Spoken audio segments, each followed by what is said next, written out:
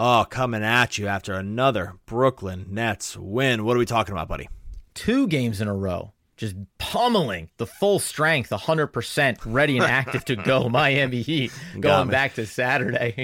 I got you good. Listen, it is another win. It's another learning experience. We kind of get to cover the gamut again in terms of both ends of the court, which star is ready to rise up, who's willing, who's capable of taking over. So plenty to break down from this game, but ultimately it's a win. And I think right now that's all that I'm chalking up is W's and a team that looks like they're continuing to figure it out. All right, we compare the game from Monday to the game on Saturday, 2 diametrically opposed games. We talk about James Harden and him kind of flowing through the offense and sometimes flowing out of the offense and what's it mean, but then also how he can just dagger you late game. We're going to get into it all, but first, the theme music.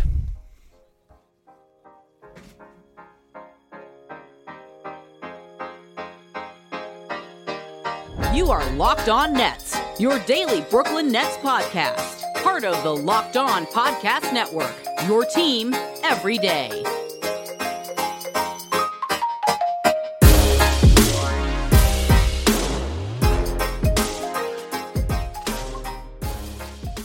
All right, welcome back to the Locked On Nets podcast on the Locked On Podcast Network, your team every day. I'm Doug Norrie, owner-operator, DFSR. Got you covered for all your betting, NBA, and DFS needs. And that's Adam Armbrecht, the silky smooth voice of the Nets over on Sportscaster, where he's calling the games and just doing general NBA insight analysis as well. Buddy, how we doing? Feeling good on a Monday evening, man. This is just what you call for to start off the week. A W for Brooklyn. Oh, yeah. So we are coming at you, obviously, Monday night following the win over the Heat. It marks back-to-back wins here against Miami. So we never recapped the Saturday game, but it's funny because these 2 games against Miami they're back-to-backs now. They used to call them home and homes, but that had to do a little bit more with travel. Now they're just keeping teams in the same cities because trying to reduce the travel during the season, which I think generally makes sense, but it ends up you get a lot of these games where it looks like you're just sort of seeing double again because it's a lot of the same stuff, and sometimes the analysis can get a little weird about it. What's funny about these 2 games was, man, could they not have been more opposite, right? Like the game on Saturday, the final score in the game on Saturday is 128-124. This game, all the same players, same court, same ball, presumably, same baskets, everything basically the same. It goes 98-85. Essentially, 30 points fewer on each side. So it's about 60 total points less happening here on Monday night. Adam, you explain it to me. You're smarter than me. How do 2 games like this against the same teams with all the same variables end up just becoming, just light years opposite from each other? Yeah, I think, this is, you wish that they were wearing their throwback uniforms for tonight's game, because then you'd say, oh, they're doing 90s style NBA. That's all this is, 98-85, just like you drew it up. I think from the Nets side of it, really, actually, you can apply it to both sides. On the Nets side of it, they're obviously still working through things, still figuring out rotation, still figuring out assignments, so the game-to-games are going to look up and down, and they really approach this game stylistically and just from an execution standpoint differently. And then for Miami, it's almost impressive that they were able to do what they did on Saturday night, putting up 124 points, I think it was, because they're without so many of their key starting players. It's really just Bam Adebayo and, listen, the Kelly Olynyk's of the world. I don't know what that does for you, but it's impressive that they were even to put up and keep pace with the Nets like they did over the weekend. And this felt like a game where the Nets just doubled down on that effort on both ends of the floor, really. Well, what wasn't different was that Bam killed them both games, basically. Because he went, put him down for a payday. He went 41-9-5, 9 assists, 5 rebounds in 38 minutes on Saturday, and then he went for 26-10-5, 10 rebounds and 5 assists on Monday night. Also, randomly just hit 3 buzzer beater at the end of quarters or halves. Yep. I think all 3 were bank shots too. All 3 from 3, all 3 were bank shots. So that I thought was a pretty impressive feat from a guy who, will shoot the occasional 3-pointer, but not really. Actually, let me look real quick. Yeah, so two of them were 3-pointers and one was a 2-pointer. But he took 2 total 3-pointers, and they were both at the end of quarters, and they both went in over the course of 2 games. So what didn't really change was that Bam kind of had his way, and it was definitely more in the first game than the second game. But yeah, you're right. This is not a quick reminder to Nets fans out there that while these are 2 nice wins, and the NBA these days is just a little bit different in terms of different personnel that teams are going to run out there on a game-to-game basis because we're dealing with COVID and postponements and guys can't play, and that's just sort of the new world order for how the NBA operates. These are nice wins, but yeah, you're right. No Jimmy Butler, no Tyler Hero. That's 2 of the 3 probably best players they have on the team. Bam just might be their best player, but in general, you like to get the W's. It's a nice reminder, or not, that this was not Miami's full strength team. But I just thought it was funny because if you look back to the game on Saturday, it was a situation where the Nets just simply couldn't get a single stop. And it was just the theme. It's been the theme over and over again. You cannot get a stop on defense, And I don't know if they were getting more stops on Tuesday. We're going to talk about the game here in a little bit, go through the 98-85 win. But I don't know. Did you get a sense that they were getting more stops? Do you get the sense that it was maybe just a little fatigue, and there was just kind of just general lackadaisical approach to offense, or maybe just sometimes this is the way the ball bounces because the universe is weird? Like, did you think there was sort of fundamental changes, or they were just kind of both teams were playing to what each other was doing, and that's why these games ended up staying close? Like, what is it? I guess I'm searching for a philosophical answer maybe that doesn't exist. I think, yeah, right. That's a little more extemporaneous than I thought we were going to get. But I think for me, it's the idea that, because there's a couple of things that I really took away in totality. And on Saturday, you saw some great sequences from Brooklyn on the offensive end specifically. And I remember wanting to take it down of, it's a bounce pass out to the wing for Harris on the right side. He comes through, roams through the lane, kicks it out to KD. KD sits beyond the arc. Harris pulls his man down into the corner, and then Irving, who started with the bounce pass to Harris, ends up funneling through and filling the space that he vacates in the lane. Little dish there from KD, turnaround jumper. Like, the movement and execution offensively on Saturday night was fantastic. And I do wonder if this is a team that when things are clicking early, which they weren't in Monday night's game, that it's easy to just kind of lean into that and be excited about finding rhythm shooters, about having great ball movement, and then it makes the defensive end of it a little bit breezier, a little bit lighter, a little bit fly by night. Whereas this game Monday night, they start out cold from the floor, and I mean cold is being generous probably, and at a certain point it becomes almost imperative that you do dig in and give the maximum effort on defense after Bam everybody else and mitigating what the rest of this Miami team is going to do against you. And then that's what affords you to score under 100 points and still dominate a game by the fourth quarter. Yeah, I think that's a good point. I think that there probably is something to be said for when it's not clicking offensively. You need to just, like you said, double down or dig your heels in or whatever the saying is going to end up being. I think there's something to that. The pace of the game on Saturday was much faster. This was much slower and more bogged down. I kind of want to we're going to talk about this in the next 2 kind of segments here when we talk about the game.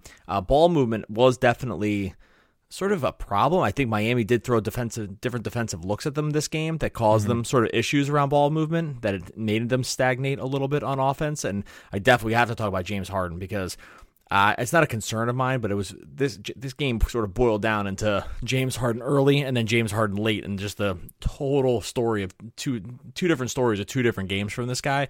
And some maybe like possible concerns I have that need to get worked out for him on the offensive end. So we're going to get into that, and then obviously the end of the game as well. First, got to talk to you about our friends over at betonline.ag. Nets went into this game minus 7.5, I believe, going into the game against Miami. So you have to like that, covering it on the back end when it gets late. BetOnline.ag has all of this stuff for you. The only ones that we trust to get our bets in, and we know you will too. Look, we got the Super Bowl coming up 2 weeks away. All the prop bets you're ever going to want over there. We got NBA action every single night. College basketball as well. It's all available for you on betonline.ag. Right now you can sign up for a free account and use the promo code LOCKEDON for a 50% welcome bonus. Don't sit on the sidelines anymore. Get in on the action. Don't forget to use the promo code LOCKEDON to receive a 50% welcome bonus with your first deposit. BetOnline, your online sportsbook experts.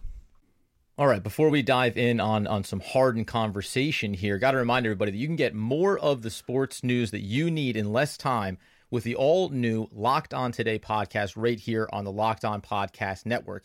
Peter Bukowski is hosting Locked On Today, a daily podcast that'll be breaking down the biggest stories with analysis from all the local experts like yours truly. Maybe Doug's going to pop on there and have a little commentary about what's going on with Brooklyn, and then all the teams from around the league. So it all comes to you in under 20 minutes as well. Quick hits, get a kind of lay of the land around the NBA landscape, and get out the door. Check out Peter Bukowski and the Locked On Today podcast, wherever you get your podcast needs fulfilled. Now, you mentioned it before we closed out there, in the first segment, the piece around James Harden. And I do just want to kind of assert my takeaway was that, I don't want to use like some type of cliche phrasing, but Harden has to officially unpack his bags in Brooklyn. Mm-hmm. And he just needs to assert himself as being the clear-cut number two. Everything does need to flow through him, and also, it obviously sets up KD, it sets up Irving, but I just think that he needs to be the on-ball point guard, and also needs to be putting himself in a position to get more looks and get them more earlier in games, because clearly by the end of this one, we realized what needed to happen a quarter and a half sooner, right? Well, for sure. So at halftime, Harden has 2 shots. So he had 2 shots and he had 2 trips one trip to the foul line for 2 free throws. That was the entirety of his offensive usage in the first half. And I mean, I'm not counting usage counts turnovers as well. So I get that part of it. But so his, the shot usage was 2 shots and a trip to the free throw line. So whatever that usage ends up being, it's going to be in the single digits. It's absolutely terrible for a guy that is among the very best offensive players in all basketball. Now, I get that you have KD and Kyrie there too, so it's not like he's deferring to sometimes worse players, but it is absolutely unacceptable for James Harden to have 2 shots at halftime for any team, no matter who the rest of the personnel is. It's totally insane. So I agree with you. I like that analogy that you use about unpacking his bags, because I think that's apt. I also think that there is a problem a little bit with Harden here. So we saw early in his first game with KD where everything was clicking.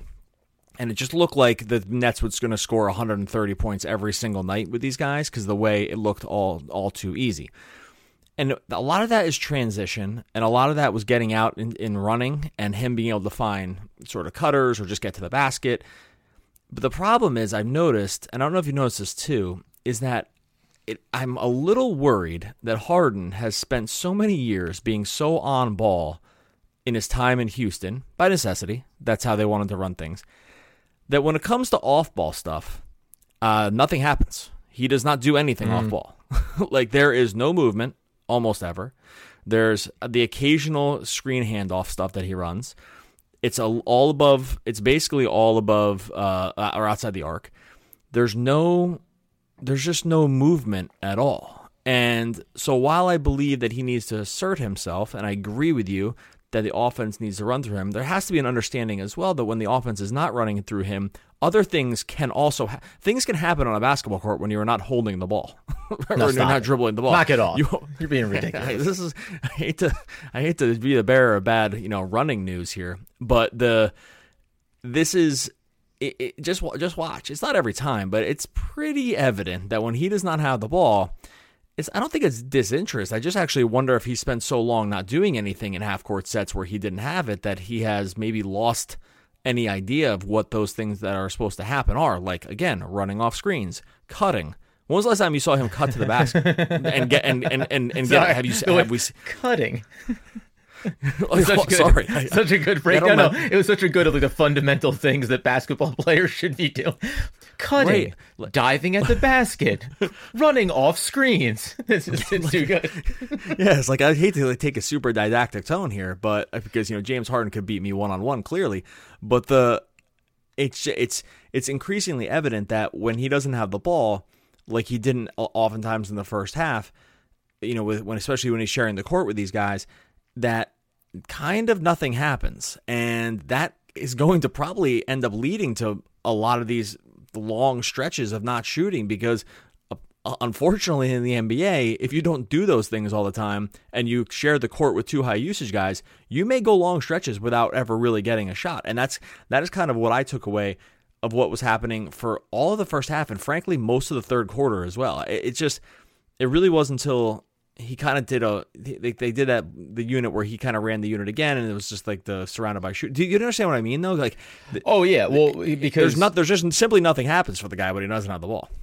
Well, and it's funny because I wasn't focusing on that while still noticing, and really I'll say the contrast that I was picking up on is something that everyone's familiar with, but I was really watching Joe Harris even more intently tonight on both ends of the floor, because again, this is a guy that offensively, leave that on the side because he actually started off a little bit rough and then rounded himself into form as the game moved along. But this is a guy who on the defensive end, I mean, maybe to your point about Harden, I know you're speaking on the other end of the court, but he understands what it is to fight over top of those screens and to still dive down into the lane and try to contest. I mean, there was a point where he was caught on a switch against Bam Adebayo, and the dude, he was there, though. He was in the right position to at least try to make it difficult. Likewise, on the offensive end, the reason why, and this feeds into your point, Harden may not end up drifting. He ends up drifting out of the offense a little bit because not only is he not doing that much, when you're on the floor with the starting unit, Joe Harris is running amok, trying to find himself an open spot, trying to get himself freed up for a potential spot up three off a kick from KD or Kyrie. So I wonder is it something that he has had ingrained in him, like you said, from his time in Houston, or is it now with these players around him, he also looks at it and says, oh, what do I need to help KD for? He'll figure this out. I'm not saying that's the right approach, but maybe a little bit of that comes into play too, where he's like, yeah, these guys will figure it out. I can take a player or two off here, which is, as you say, not what you want. It could be that. I'm not even sure it's taking off. I just don't know if he knows really how to flow through an offense like that. I think it's been so long since he's done it because he hasn't been asked to. He's frankly asked to do the exact opposite in Houston, which was, take the ball outside, above the break somewhere and clear out or have someone come and set a high screen for him and then do what he's going to do and dribble between his legs 50 times and, either put up a three or get fouled putting up a three or dive to the basket. And that was really it. There was, there was insane stats where I don't know if it was from last year, I think it was from 2 years ago, where the amount of unassisted points that Harden had, meaning points that came to him that were unassisted, right? Yeah. Was just an insane number. It was so high. I mean, way higher than anybody else, like ever. And it was really if you don't understand what I mean by that, it just meant that no one was ever passing him the ball to have him do something. It was him creating every piece of the shot and every piece of the offense. And that was kind of the whole thing. So when you score an insane, I should get this number. I'll get this number for the next podcast, because it's interesting to think about, is that when he's just spent years and years not getting passes from anybody to score, really. Yeah, he had Chris Paul there for a little while, or for a season or two, and I think the numbers ticked up a little, but I don't think even really. And so because he was the on ball guy, Chris Paul was essentially the off guard in that scenario. So I do get a little worried that we have years and years of training and trainings in quotes here of a guy who is just and if you want to put it like he's deferring, sure, maybe he's deferring. I think maybe that's part of it as well. But I just also think that when he doesn't have the ball, I'm not sure there's a clear understanding of what all the work that needs to be done. I will say one thing about him too. Having James Harden stand, just even off ball is still good for your offense, because defenders cannot even cheat at all off of him. So you are going to still maintain an advantage even if he's not completely active in the play, because they just can't. It's not like you're leaving, almost anybody that's not good at offense that's just standing outside. Like you're not leaving like cheating off of Ben Simmons when he's outside the 3-point arc, because you can know he's never going to take it. So you can't. That's not the situation I'm talking about. It's still an advantage for your team, but it is. Just watch this next game. Watch what he does when he doesn't have the ball, and you're gonna be like, what's going on here? Well, I will say, and the funny thing is too, because Matt Brooks and I have talked about this around young players, like a Donovan Mitchell that was supposed to be a guy that would do it for you on both ends of the floor. Then he comes into the league, he has a Rudy Gobert, and he can kind of turn his mind off defensively. Not practically, but theoretically you can. And now he's drifted away from that attitude and from that focus on that end of the floor. So I mean, likewise, and we spoke really about young players and how they get formed very early in their career. Trae Young and what his mentality looks like on the offensive end of the floor. The interesting thing for me is that it could apply to a guy like Harden just over time. It's like the long-term effect of being in Houston and having that style around him. And I guess maybe something to watch for, right? Over the next 10 to 15 games, as these guys gel more, that probably is worth focusing on and seeing if you see a shift in him and re-engaging in that type of play on that end of the court. Well, I'll guarantee the more he moves, the more everyone moves in this offense, the more deadly the offense is going to be. No way around it. They're just too good on offense. If you continue, and I can't remember who was calling for NBA TV. Maybe it was Steve Smith maybe tonight. I don't know. They brought someone in. I feel bad because I didn't hear who they brought in, but he was not the color guy, but they were kind of deferring to him for a little while. But he mentioned something about the team, about getting out into transition and why it was so problematic for other teams. Like if you could push the pace even more, it's because when you have these singular offensive talents in your team, the defense has to really, really be worried about what's happening. So he was talking that specifically about transition, but it applies to movement around the ball on offense as well, because the more you move and worry about where this guy goes, you really have to be absolutely quaking in your boots if you just lose track of him even for a moment, any of these guys, because they'll kill you. If these guys get even a millimeter, you're dead.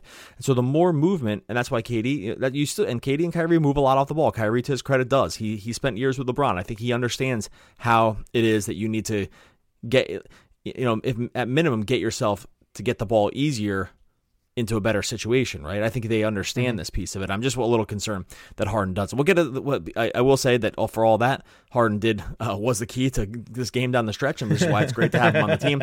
We're going to get to that in 1 second. First, got to talk about our friends over at Rock Auto. Look, I got a Rock Auto issue right now. My truck, the cover on the truck, the tonneau, I think it's probably pronounced tonneau, cover on my Tundra has come off. I'd love to say no fault of my own, but it was definitely a little something that I did at the fault of my own, but it needs to be replaced.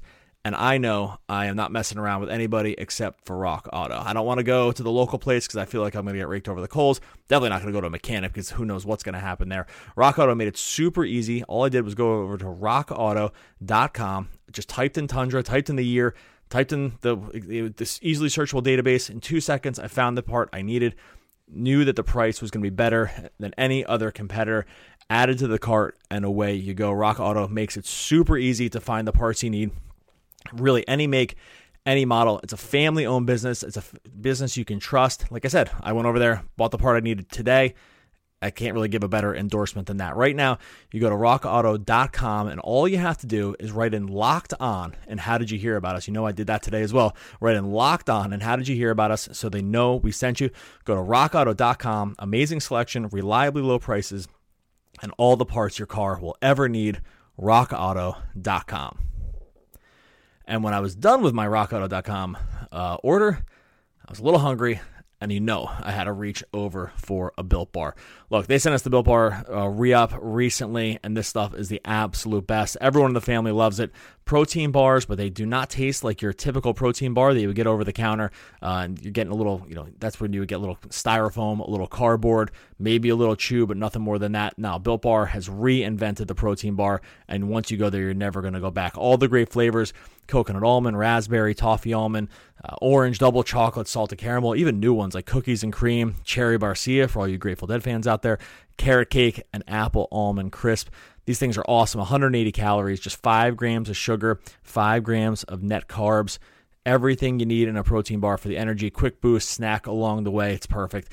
Right now, you go to BuiltBar.com, use the promo code LOCKEDON, and you're going to get 20% off your next order. Go to BuiltBar.com, use the promo code LOCKEDON for 20% off at BuiltBar.com. Now, unfortunately, it is hard to believe that it has been a year since we tragically lost Kobe Bryant, but right here on the Locked On Podcast Network on Rejecting the Screen, host Adam Stanko and Noah Kozlov are honoring Kobe's life and career with a 2-part special this whole week here. So you're going to hear stories that you haven't heard anywhere else about Kobe Bryant from teammates, opponents, coaches, journalists. You can subscribe to Rejecting the Screen and listen to the 2-episode week that celebrates the life of one of the NBA's all-time stars. Now, as before we get into the fourth quarter, and like you said, and Harden really turns it on there for the Nets, at the end of the third, and not really at the end of the third, 7:32 mark in the third quarter, Harden finally drives, gets at the basket, gets fouled, and at that point, the Brooklyn Nets are in the bonus, at a point when this game is still back and forth within a few points either side of it. He goes to the line at 7:32. He goes again at the 7-minute mark. KD gets there at the 6-minute mark. The Nets don't go back again to the line until 56 seconds left in the third quarter, and that's when Jeff Green gets fouled in at the basket. One of the things that I will say in terms of asserting, it's not just James Harden, it's also this entire team collectively, especially against this Miami team. We mentioned the players they didn't have on the court for them, but once you get them into foul trouble, that's an opportunity in basically midway through the third to start to pull away in this thing and give yourself some distance, get some guys like Bam Adebayo potentially into foul trouble, and just take that piece off the board for Miami. And it just felt like the Nets were unwilling to or disinterested in taking advantage of that and just getting inside the lane. I know what they are from the perimeter, but does that bother you at all? I mean, does that stand out to you at all? Because I circled that number and then tracked it and said, boy, only getting there 3 more times after getting into the bonus just feels like a waste of an opportunity. Yeah, for sure. I think there was a little hesitancy there. They really weren't trying to get to the back. So I don't want to say they settled for a lot of threes, but they just, again, are going to always take a lot of threes and always going to defer to the three. They're a team that likes to draw contact. At least all 3 of the scorers really do. So maybe it's probably something of an outlier just on how much these guys will try to assert themselves. Because I know for KD and Kyrie, it really is lane first, 3 second a lot. I think they want to get downhill, and they because KD knows. I really both of them know that if they get you on your heels a little bit, their pull up game is just awesome, right? These are 2 of the best kind of stop and fire guys maybe in the whole NBA, which is funny because they're just 2 totally different sizes and they do it differently. But really, when it comes to just stopping and popping, just inside the arc, look, I hate the long 2, and I kind of just live with it from these 2 guys because they're just so good with it that it's hard to get mad at. So why do I love that when they shoot those? What's up? Why don't you? Why do you? No, yeah, why do I? Because I like when I see them get into the lane or just off the elbow, I'm like, man, that's beautiful. Like I don't know. I'm saying they're the only 2 guys in the NBA that I like watching it from. I think everyone else is a Harvard shot. Yes. Maybe I was saying that I'll forgive them. These 2, I'll forgive these 2 guys. Really, no one else should do it. Maybe DeMar DeRozan. There's like nobody else that should be stopping at this point and taking a long 2. Except for these guys. No, sorry, maybe I didn't phrase that correctly. I'm saying I do. I'm saying I do like when they do it, and I don't like when anybody else. I don't like when anyone else from the NBA does it. So I think maybe it's a little bit of an outlier piece, and it's probably a thing where when you have that kind of advantage getting into the bonus, especially with how good of all three of these guys are at shooting free throws, that you really need to step on the neck when it comes to that stuff because 1, you want to get everyone in foul trouble, but 2, those are just more than most other shooters, these are just absolutely free buckets for all 3 of the guys. They're just all 3 of the best free throw shooters in all of basketball. So, yeah, no, I agree with you. Definitely missed opportunity when it comes to this is why you have single offensive talents is to get other teams in compromised situations, especially with the fouls. Yeah, exactly. And I even think about it when I know they have off tomorrow and they'll play again on Wednesday against the Hawks, but I even look at it and think these are also opportunities to get through a game quicker so you guys can get off the court quicker. Let's go ahead and mitigate some of those minutes that we're maybe looking at. When the fourth quarter kicked off, there was a couple of other things from this. Specifically, there's a defensive piece that I think is worth touching on, but they also started off the fourth quarter with a lineup that consisted of Irving and Harris in the backcourt, and then Green, TLC, and Reggie Perry in the front court. What did that look like to you? Did you like it? Did it make sense to you? Because again, we know that they're going to continue to rotate some of these looks to continue to find the right combinations, and this is just the first time that we've seen this on the floor together. Yeah, this is the one we talked about either last podcast or the podcast before, that this is what we thought the rotation should be. It should be Kyrie surrounded by these guys and maybe not Harden. And look, it's still good both ways, but you saw what you can get when Kyrie is surrounded by these guys because Harris is ready to fire whenever, even though he was kind of off tonight. But we saw one game ago where I think he set his record for most 3-pointers in the game last. Yeah, I think he almost had it at halftime. I think his record was 7 and he had 6 at halftime. Anyway, but Kyrie doesn't need a lot of help on offense. This is the rotation. I instantly noticed the same thing. I was like, oh right, this is what we talked about. This is what we wanted, right? This is what we wanted to be surrounded by. We were calling for this. We told Steve. Yeah, I screamed it into the television. So no, this is I'm a fan of this. I think it was pretty much a plus lineup while they were out there, and I think going forward that's the kind of lineup we've been calling for it. So I don't think it needs to be defended all that much. But the fact that he is just I think a better fit. The fewer shooters you get, right? Like Harden's great when the more shooters you get. He's great no matter what, but he's better. He's going to be so deadly when he has more shooters because he's going to pass out of the lane so many more times than Kyrie's ever going to think about. But if you're going to only really have one other shooter, and I get that Jeff Green's been a second coming of Larry Bird this season when it comes to 3-point shooting, but in general, he's probably not thought of as a dead-eye 3-point shooter. The fewer shooters you have in the court with you, Kyrie is going to be the answer there because he can create so much more on his own. Yeah, Uncle Jeff came down to earth today with an 0 of 4 from beyond the arc performance. And I love him and I love what he's been doing. But yeah, I think you're right, and that's why we thought it made sense to go this route. And what's nice about it as well is a player like Joe Harris, he can flex between the lineup with KD and Harden, and then stay on the court with Kyrie Irving for a spell and start to stretch them out a little bit also. So you have some fluidity there. I do give a tip of the cap, by the way, to Reggie Perry, who I really thought, I said this before we started, but it looks like he's learning. And in this game, I meant it in a complimentary way of he's learning from the game before and then applying it to the next game. And so it does look like he is at least understanding some of the things that he needs to work on or spots that he needs to be in. He took a dish from Harden and got a nice little at the rim dunk as well. So seeing these young guys come along, I don't know how crucial it's going to be for Perry in the big picture once Claxton gets back, but collectively, the other note, he was good. He showed up there a little bit on defense for this team overall. Defense, just show me that you can do it. You don't have to do it every single game for the next 35 games. But I do need to see that this team, that these superstars can lock in on defense for big stretches of games. And I think they at least started to show that, and the effort and energy and Kyrie flying around as well. I got long-winded on it, but there was a lot to like on the defensive end of the floor in this game, even against a lot of backup guys. Yeah, there was definitely a lot fewer. There were fewer easy looks at the basket for sure. 100%. No doubt about it. There's no way. Like, they still had a few. The boxing out was much better, I thought.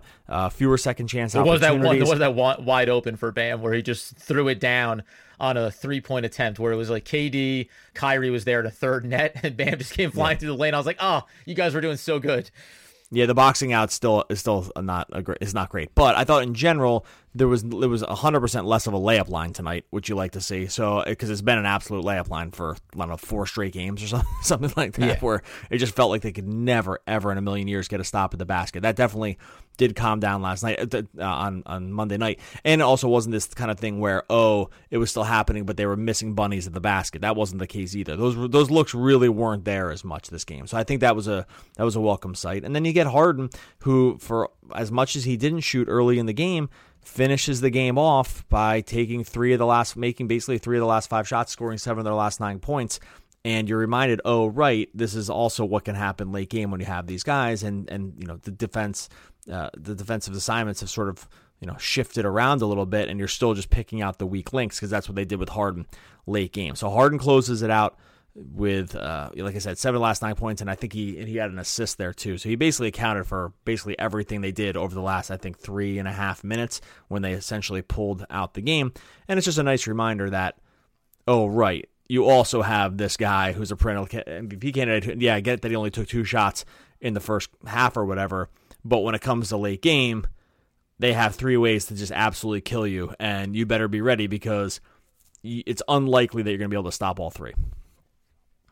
Yeah, and that's the beauty of this team, right, is that any one of them can take over. KD had a quiet off game tonight and then turned it on for a little spurt there in the fourth to help get him over the hump and really stretch the lead. So that's the danger of this team. That's what's fun to watch on them, and that's why all this other stuff I'm starting to set myself up for patience, let this thing develop and grow, and I'll worry about judging the totality of it, in another 30 games.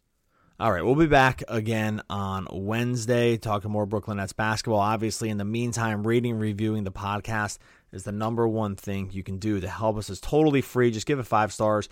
Maybe leave a nice note or 2 about the podcast. Really helps us climb ye old charts as the Brooklyn Nets get more and more popular in the public podcasting sphere and just basketball sphere in general. It's great to be a part of the team right now and kind of just talking about this team every night. We want to keep doing it, and you can definitely help us by giving it 5 stars or bust wherever you listen to podcasts. Hey, the Nets are on a 2-game winning streak. Simply the best. Tina Turner. Oh, one of the all-time great American poets. We'll be back again tomorrow talking more Brooklyn Nets basketball.